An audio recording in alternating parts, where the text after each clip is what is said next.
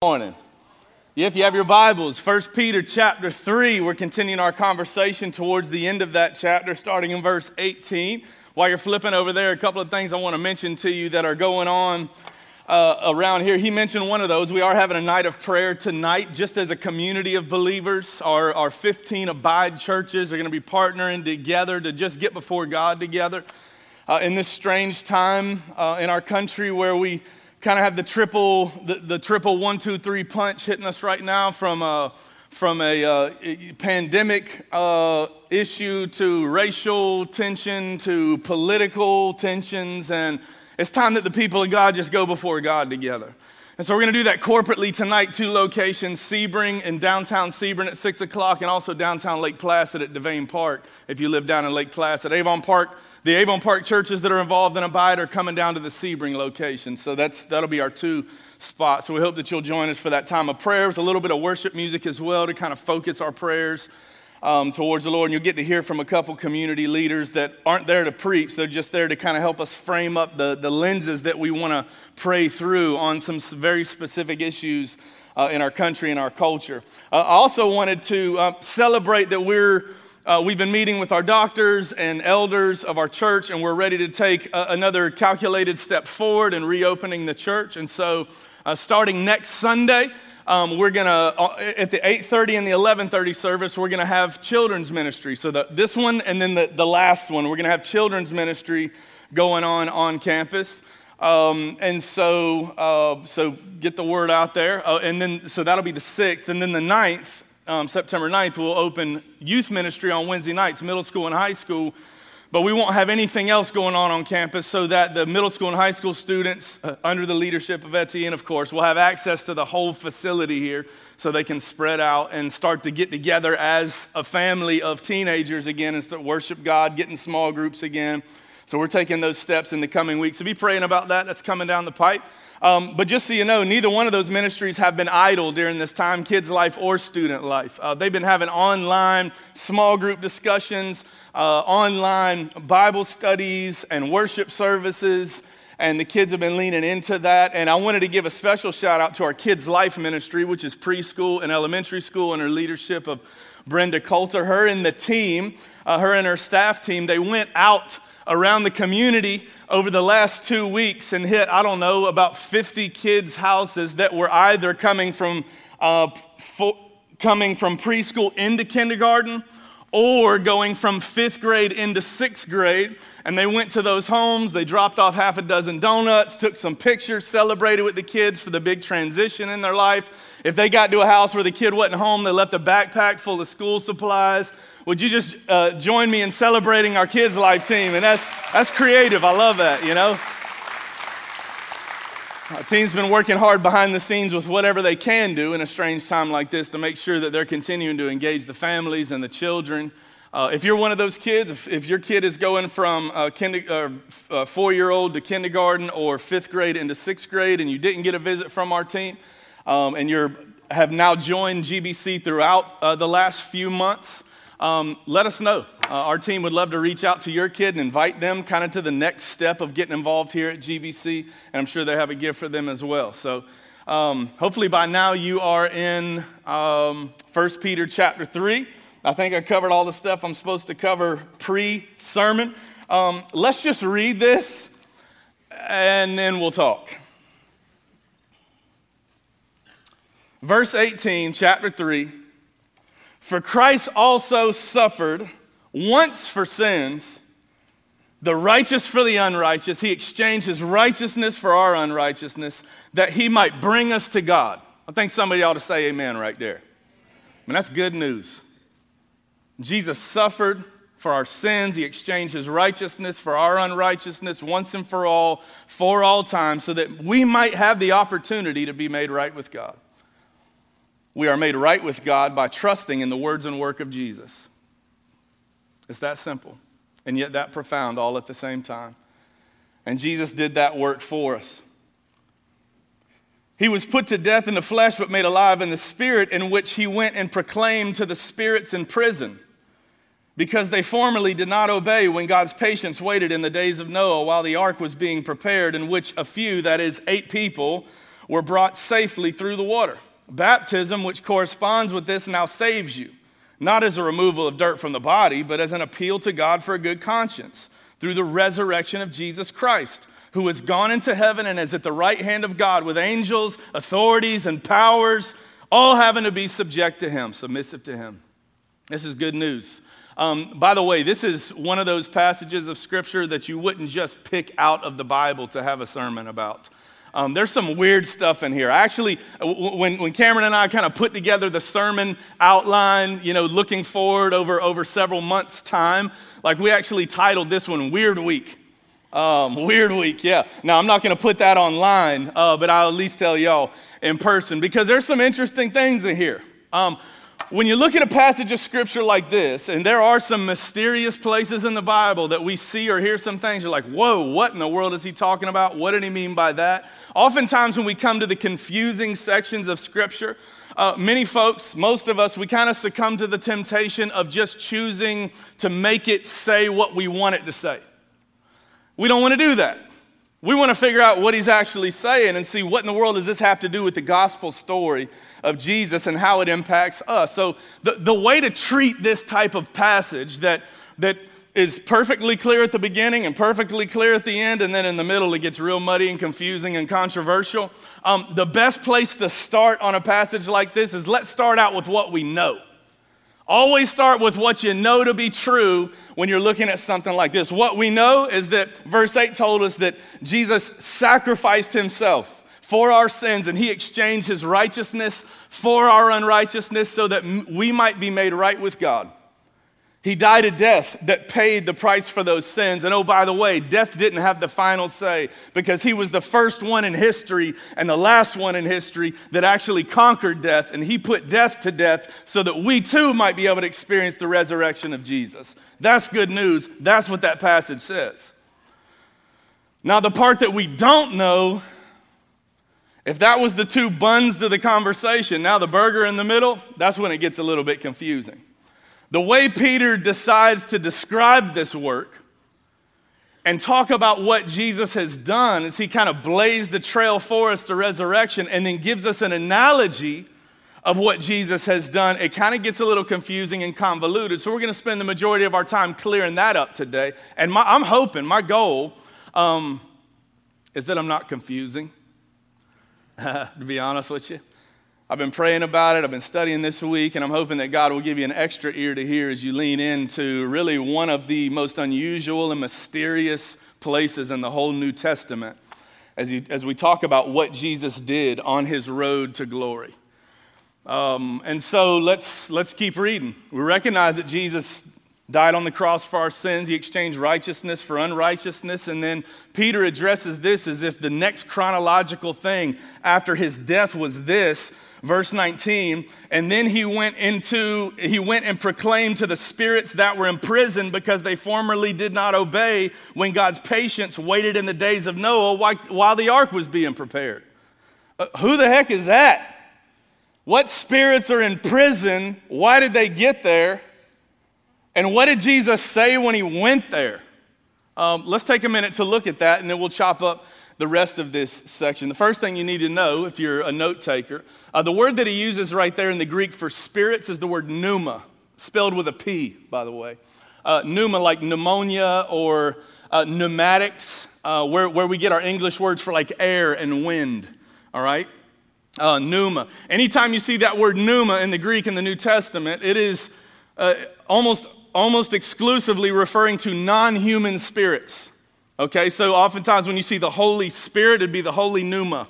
Okay, that's what we see. It's a non-human spirit. When you see a human spirit referred to in the New Testament, oftentimes the Greek word chosen is the word psyche, where we get psychological, where we get kind of our emotions and feelings, our psyche. That's the Greek word for the human spirit. But this one right here is the word pneuma.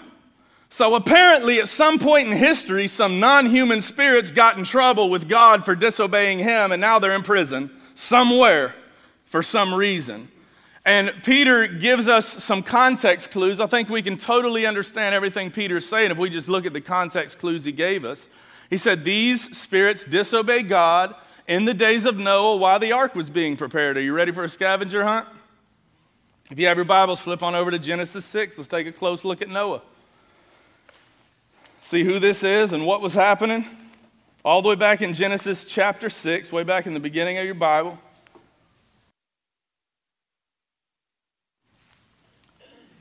By the way, I teach, while you're turning over there, I taught on this whole section, Genesis 6, all the way through the flood in detail a few years ago. If you're interested, if this kind of like creates more questions for you than it does answers, because I'm not going to dive into it. I just want you to know like what spirits Peter's talking about. If you have more questions about it, just email me or email the office. I'll send you that sermon from a few years ago, and you can really take a deep dive look at what Genesis 6 is talking about. But here's the deal. Peter says there were some spirits that disobeyed God back in the day while Noah was preparing the ark, and now they are in prison, and these are the ones that Jesus went and preached to after his death on the cross. Let's read Genesis chapter 6 here. When man began to multiply, remember this is way back in the beginning of creation, when man began to multiply on the face of the land, the daughters were born to them, all right? So we started having girls were being born to families that were living here on earth. The sons of God, say sons of God. Sons of God almost exclusively is a phrase in the Old Testament Hebrew that refers to angels. Almost exclusively, like the other places we see this, the book of Job uses it several times, refers to angels as sons of God. So these non-human spirits, the angels. The sons of God saw the daughters of man and saw that they were attractive. Ruh-roh. And they took as their wives as they chose. Not good. Then the Lord said, my spirit shall not abide in man forever or with man forever, for he is flesh. That word for flesh in the Hebrew is he is corrupt. Things have gone south. Humanity is corrupt now. His days shall be 120 years. The Nephilim, which is a Hebrew word for like giants or the fallen ones, were on the earth in those days and also afterward when the sons of God, who is that?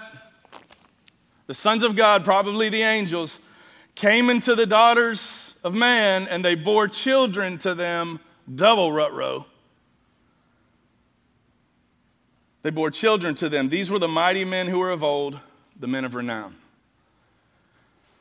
We got a problem. You see what God's response to what happened here was? Just fast forward a few more verses. He tells Noah to build the ark and he floods the earth. Things had gone off the rails. Some fallen angels, whether they were ones that had fallen originally when Satan tried to overthrow God and they were a part of that group and they came in, or whether they were a whole different group that stepped away from their rightful domain in heaven because they were so attracted to women on earth and they had children with them. Either way, we got a real bad problem right here because we have these half-fallen angel, half-human children being born on earth. And the world has gone wicked, rebelling against God. We've got these angel husband, human wife families with these like semi-supernatural children, and it's a mess. So now wonder God steps into the world and hits reset. Except for one family. There's one family that had pure blood, one family that God had preserved from all of that chaos. And it was the family of who? Noah. Yeah, which again, more detail if you listen to that other sermon that I preached a few years ago. We don't have time to dive into all of this, even though this is an interesting conversation. The point I wanted to make is, for some reason, this is who Peter is referring to, and for whatever reason, when Jesus died on the cross, he went to your Bible may say the abyss, your Bible may say hell, it may say Hades, all right? It may say, there's a variety of different words that get used to describe this prison, all right? This Tartarus, some of your Bibles may say. But ultimately, Jesus went there and he proclaimed something to these spirits that were in prison. By the way, this isn't the only time in Scripture that this whole phenomenon, this whole scenario is referred to that we just looked at in Genesis chapter 6. Jude is only one chapter, so verse 6 says, the angels who did not stay within their position of authority but left their proper dwelling, he has kept in eternal change under gloomy darkness until the judgment of the great day. 2 Peter 2, 4, and 5 also says, for if God did not spare the angels when they sinned, but cast them into hell or Tartarus or Hades, Hades, or whatever your Bible translated as, and committed them to chains of gloomy darkness to be kept until judgment. If he didn't spare the ancient world but preserved Noah, a herald of righteousness, you get the idea. It's making the connection again to the life of Noah. So here Jesus is. This helps answer for us, like, well, what was Jesus doing during the 3 days after his death on the cross and before his resurrection? Well, Peter reminds us that he had stepped into this prison. He had went to this place, and now he's proclaiming his victory to these angels that had been imprisoned there.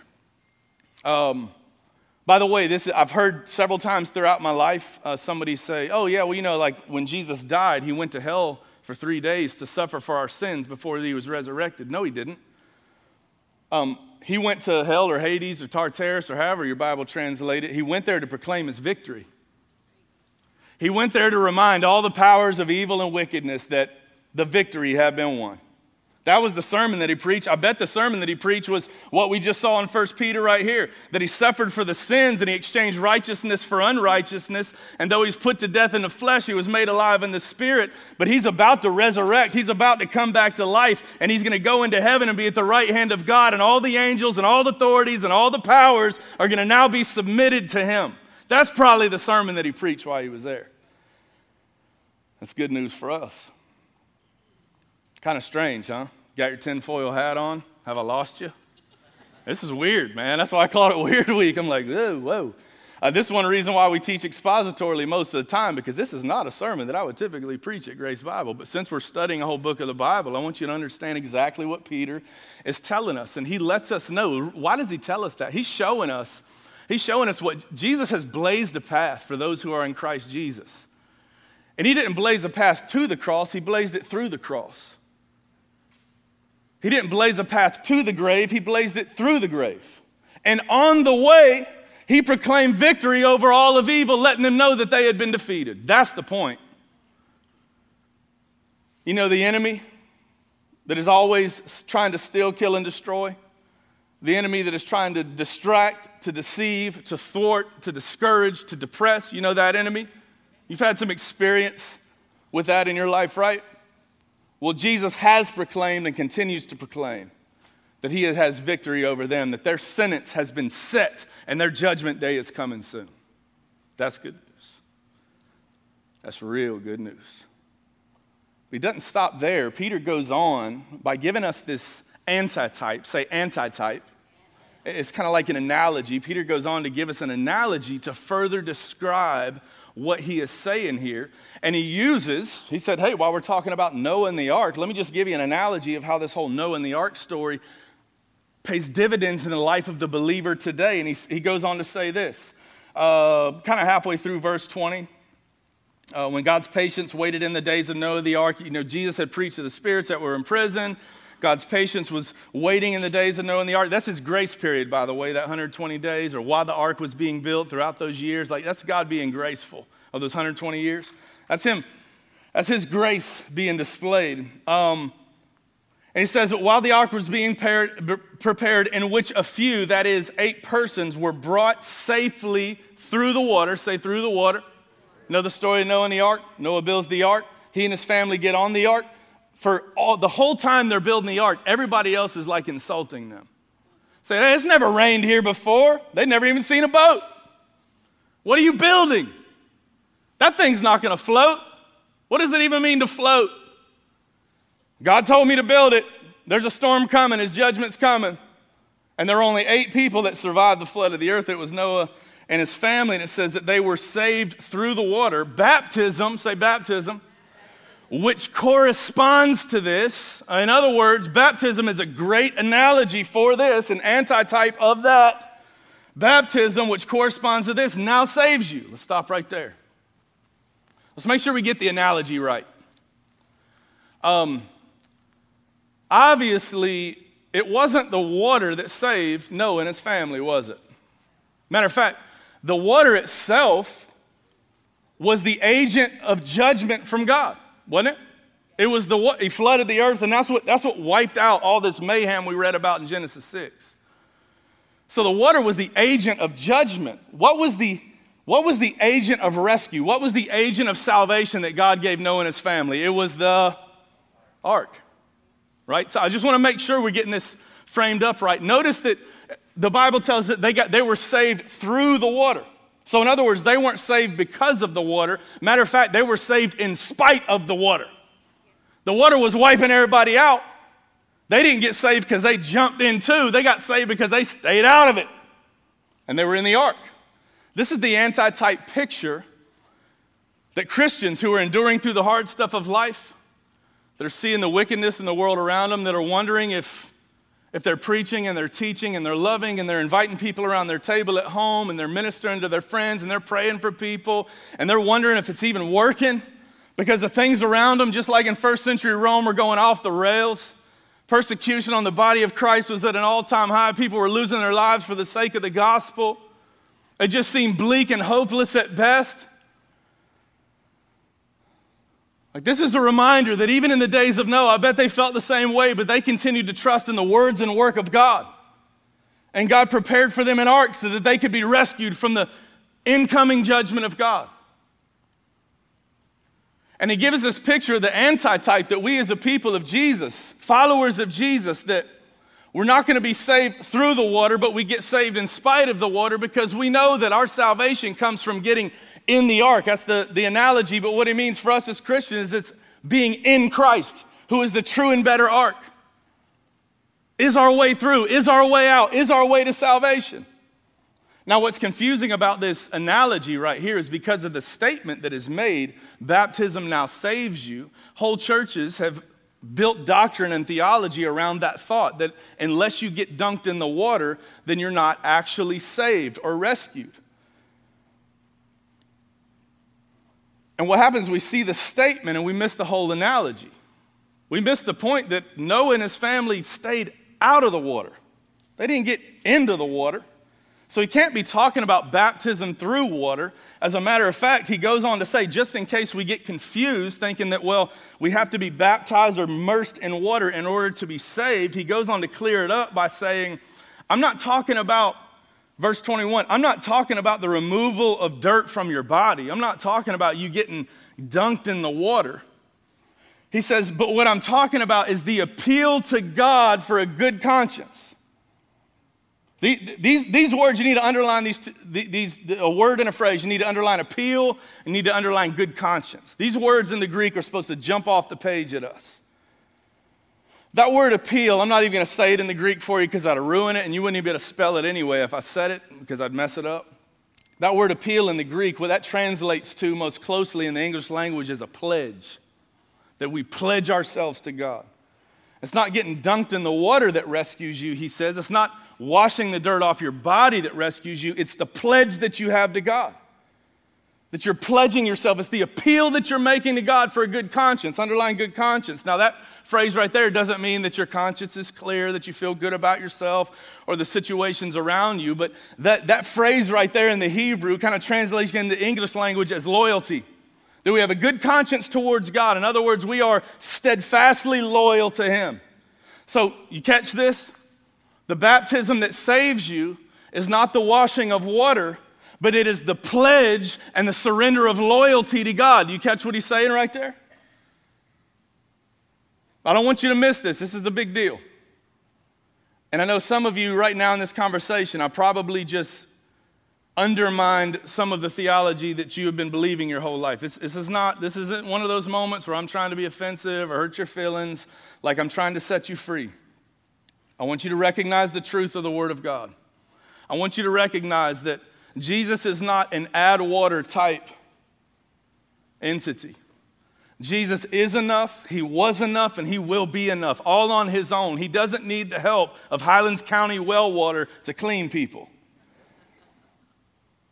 He already did the work of cleansing. He did it on the cross. Remember, He exchanged His righteousness for our unrighteousness. And just as in the days of Noah, He offers us an ark. Though the world's going to be looking and saying, man, there's more ways to God. We don't need an ark. Arks are for people that need a crutch. You don't need that. There's a way around this. And by the way, God's like super sweet now. Since Jesus came, He would never bring judgment on the world like that. He would never do anything like that. And Jesus extends to us the opportunity through his work to have a pledge of loyalty to him so that we would be among the few that will escape the judgment of God one day. By the pledge of loyalty that we have to him. In other words, you hear us say the phrase, by confessing Jesus as Lord of your life, or by surrendering your life to him. That's what we mean by that. The pledge of loyalty to God, saying he is king and I am not. And now that leaves a question, well, Dustin, like you're just kind of like throwing baptism out totally. No, I don't mean to do that at all. I'm just trying to clarify this passage because this is one of the passages that is used to say that, well, you have to be baptized in order to be saved. If you see the phrase and miss the analogy, you've missed the whole point Peter's trying to make. Anybody who is a believer in Christ Jesus should be baptized, should take the step of believer's baptism. To be immersed in the water is a picture of the death, burial, and resurrection of Jesus, to be identifying with what he has done for you. And so that the world might know that you have committed. Like, this is a biblical thing. Jesus modeled actual water baptism for us. But it's not water baptism that saves us. It's baptism into the ark, into Jesus. Baptism into Christ himself is our only way to rescue.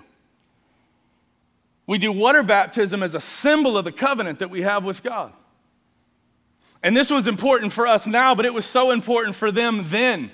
Because being publicly baptized in a time that you could lose your life for following Jesus, that was a bold declaration to the world that you were a follower of Christ. And quite honestly, we could use a few more bold declarations to the world this day and age that we are followers of Christ. You hear what I'm saying?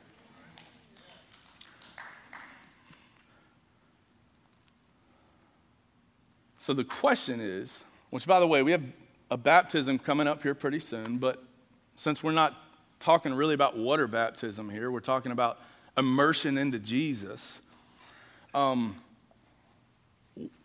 does Peter tie Jesus preaching to the spirits in prison, proclaiming his victory, to the Christian immersing themselves in the ark that is Jesus? Why does he use those two things together? It feels like he's chasing a rabbit. Like, oh, well, while we're talking about Noah, let me just mention this. That's what it seems like.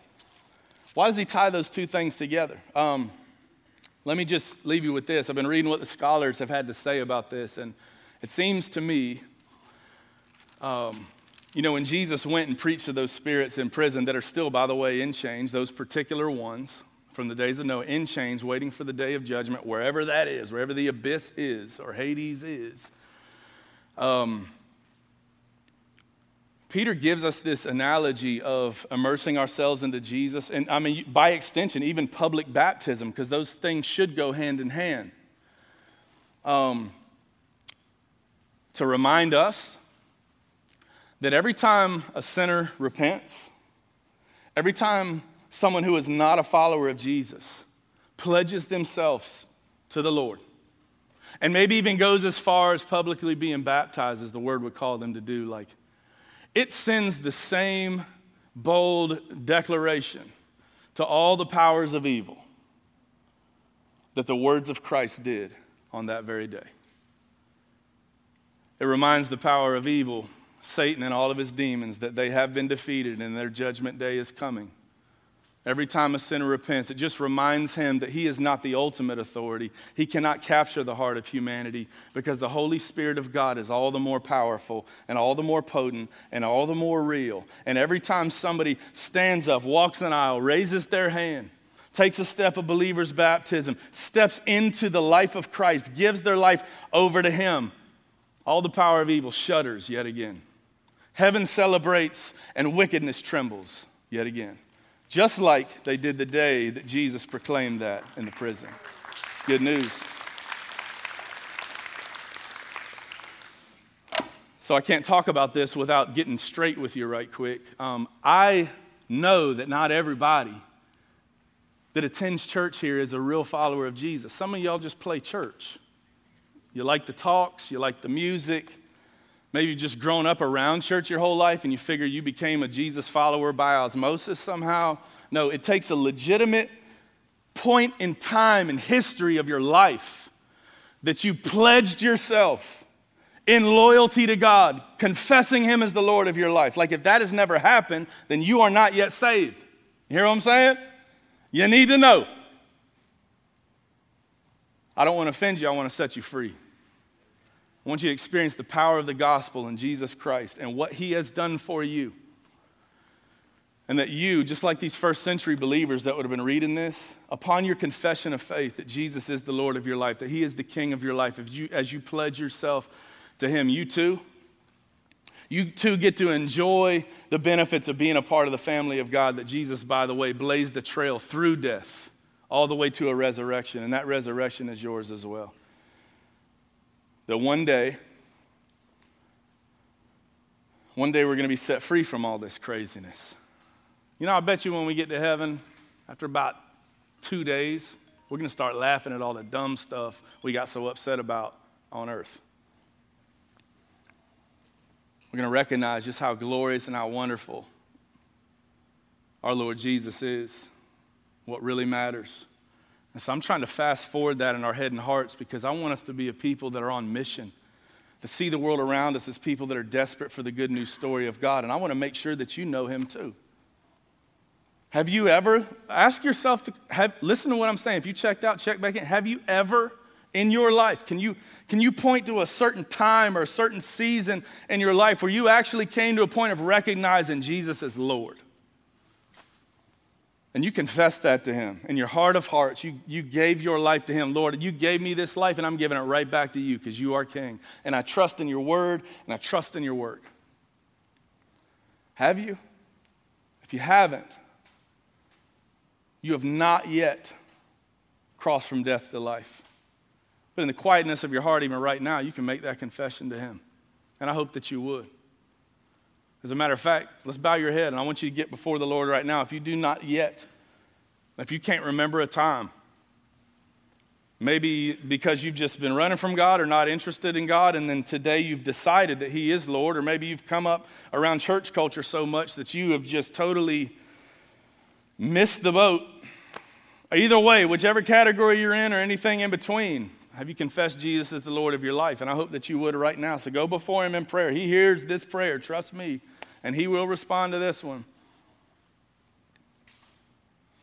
Give your life to him. Surrender yourself and your family and your business and everything that you are to him as a pledge. Loyalty to the King. Lord, this is all yours and I am yours. Lord, thank you that you are mine. My life is yours. I confess that you are King and you are Lord and you are Savior, and I trust in your word and in your work, that your death on the cross was enough for me, and that your resurrection was enough to bring life to me. If this is the first time you've ever prayed that, and it's the first season of your life that you've made that declaration, like, I want to talk to you after the service is over. I'm not going to drag you down here in front of everybody right now, but I do hope that Pastor Cameron, he's going to be over there in the corner. Pastor Chris will be over there in this corner. I'm going to be around here to just help greet folks as well. And would you come and talk to us? Let us know that you made that declaration to the Lord so we can start the process of pointing you towards how to grow in this relationship with Jesus. Lift up your heads just for a moment, ladies and gents. I mentioned that we do have baptism coming up, and we do, actual water baptism. We're not sure how it's going to work right now because things are strange, but we're going to try. So here's what you need to know about baptism coming up. It's September 27th.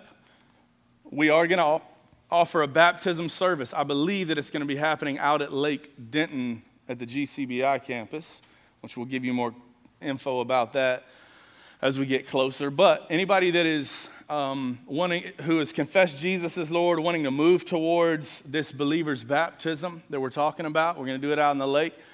We have baptism classes that we require to anybody that says, hey, yeah, I'm a believer and I want to be baptized. We want to be able to have a conversation with you to make sure you understand the decision that you're making, and also to give us an opportunity to just ask you a few questions to get to know you a little bit better. So we're going to have one this Thursday at 4 o'clock. Is it on Zoom? Yeah. And then next Sunday at 11:30, is that in person or on Zoom? Also on Zoom. Okay. So Thursday at 4, next Sunday at 11, the way to sign up for that is to contact the office or your church center app, or get in touch with us online on the website. All right? You can email us. You can come up and tell us today that you want to be a part of that. We'll jot it down. But anyways, hey, God bless you guys. Thanks for hanging in for a strange conversation, and I hope through this you got to see Jesus a little more clearly. All right, let's pray. Father, I thank you for the words and work of Jesus, that we aren't a people who are depending on a boat of wood made by the hands of a man, but we are depending on the Savior, who is the true and better ark, who is our true and better rescuer and Savior, God. And I thank you that we have the hope of life. We have the hope of resurrection and new life in him. And Lord, I know that even starts now, that you can even resurrect the dead things in us right now. Broken stuff, dead stuff, sick stuff. Because your conquering of death was enough to conquer all the dead things too. Lord, we thank you for your love for us. I pray for those that are new in believing Jesus as the Lord of their life. And I ask that you would be their ultimate discipler, and you would grab hold of them even right now and draw them under your wing. In Jesus' name we pray, amen.